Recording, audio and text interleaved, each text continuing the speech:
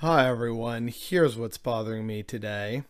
It feels like it was ages ago, but it's only been a week. But apparently, Israel broke the ceasefire 2 days after forming a new government. And it also came just hours after Israel authorized a far right nationalist march in the occupied sections of East Jerusalem.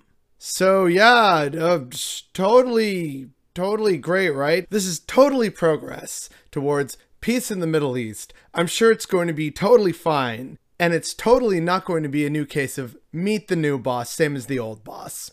Welcome to the Sunday Sum Up, everyone. And this week's version is definitely a little more international. So another thing that happened this past week was a big ol' NATO summit with all the NATO nations. This is kind of interesting in that NATO continues to be a thing despite its explicit purpose being serving as a counter-military alliance to the Soviet Union.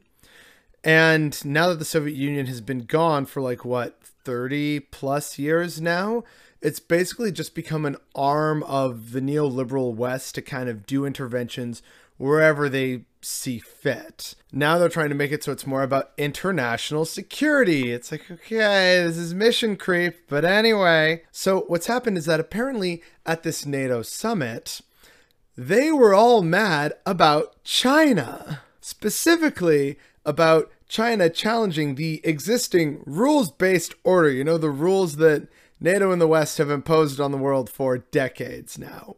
Specifically this part, China's growing influence and international policies can present challenges that we need to address together as an alliance. We will engage China with a view to defending the security interests of the alliance. Again, hold up. I thought NATO's whole thing was, hey, we got to protect each other in case the Soviets try anything in Europe because we don't want a nuclear war. That's why this exists.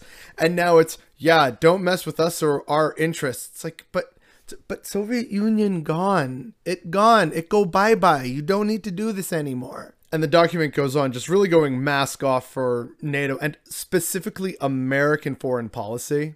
China's stated ambitions and assertive behavior present systemic challenges to the rules-based international order and to areas relevant to alliance security. We are concerned by those coercive policies which stand in contrast to the fundamental values enshrined in the Washington Treaty. China is rapidly expanding its nuclear arsenal with more warheads and a larger number of sophisticated delivery systems to establish a nuclear triad. And it just kind of goes on and on and on. It's, more cooperation with Russia and, they're not being fully transparent. There's a lack of information, blah, blah, blah. We're trying to maintain a constructive dialogue, but, trying to present security threats. Meanwhile, again, not to really defend China because China's absolutely worth criticizing a whole bunch. But again, the American policy with other security partners who are not part of NATO, like Japan and such, their policy is about containment to try and confine China to this one little area of its world. And, doing their own military exercises and supporting Taiwan, which of course China does not like, but that's a subject for another time. But all this to say that it is really hilarious in a truly dark and terrifying way about how just entitled America and the alliance feels to the world. And, China suffered a century of embarrassment and shame at the hands of foreign, especially Western powers. So China wants to basically get revenge for that and move past that and show, look, see, we've reascended to our rightful place as a world power. And it's also funny that the West enabled this. It was the West that tried to get China to open up and to embrace capitalism and open markets. To an extent, we know China isn't really doing that, but the idea of opening up China to the world and sending all the manufacturing there because it was cheap and that was attractive to capitalists. Now we're mad that China has amassed power and influence and is using it. And this has been their stated goal and aim for 2 centuries now, at least. Hello? But yeah, this is basically just the West saying, we don't like that China is challenging our power, despite us deliberately enabling China to do so. You reap what you sow, people. And then again from this week on an international affair. I think it was either at the G7 summit or it might have also been at the NATO one. I can't remember. But Joe Biden had a very interesting thing to say. How would it be if the United States were viewed by the rest of the world as interfering with the elections directly of other countries and everybody knew it? What would it be like if we engaged in activities that he is engaged in? It diminishes the standing of a country that is desperately trying to make sure it maintains its standing as a major world power. So, it's kind of a well-established fact and kind of a dark joke in Latin America that every election has the chance of being overturned by the US because how dare you do anything other than a capitalist system? For example, there have been 56 US military interventions in Latin America since the Cold War and even before the Cold War.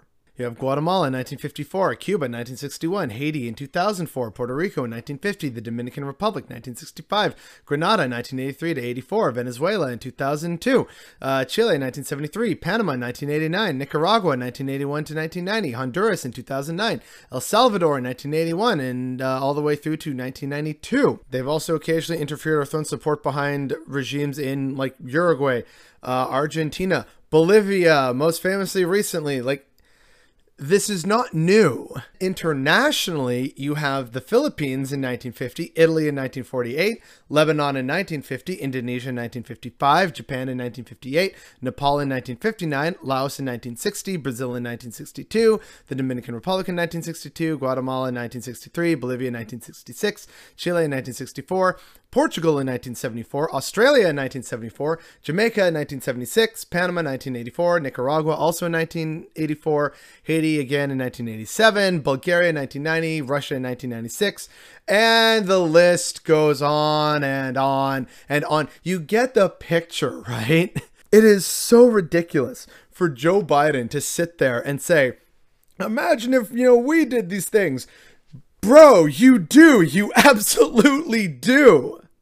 America is not the good guy here, which I guess is how we're gonna wrap this one up.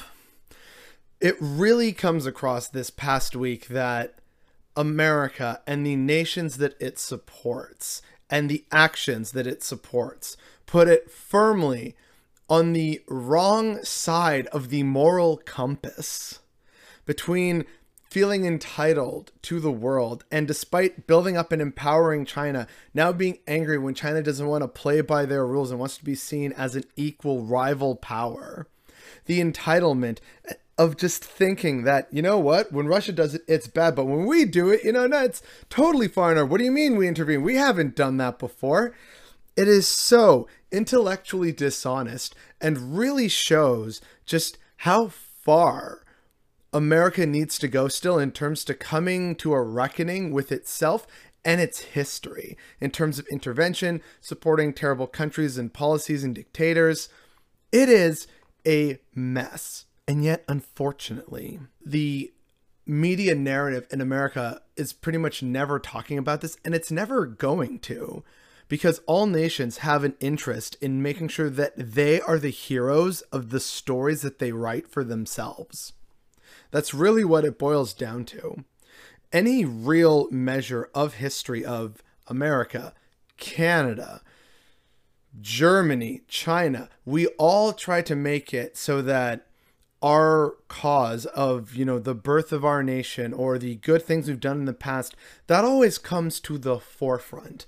And all the horrors and the imperialism and the colonialism and the exploitation and the brutality is pushed firmly into the deep recesses of the closet, hopefully to never see the light of day. And the media does a great job of making sure that many of us in these nations don't question this, or the media has the audacity to bring on people to try and have a discourse or a discussion about, was terrible thing X really that terrible? We discuss. And it is so infuriating and so intellectually dishonest, and it leads to things like this, which unfortunately, on a global scale, are going to have repercussions. In fact, they already have, and the fact that we don't recognize that or talk about that is definitely what's bothering me today.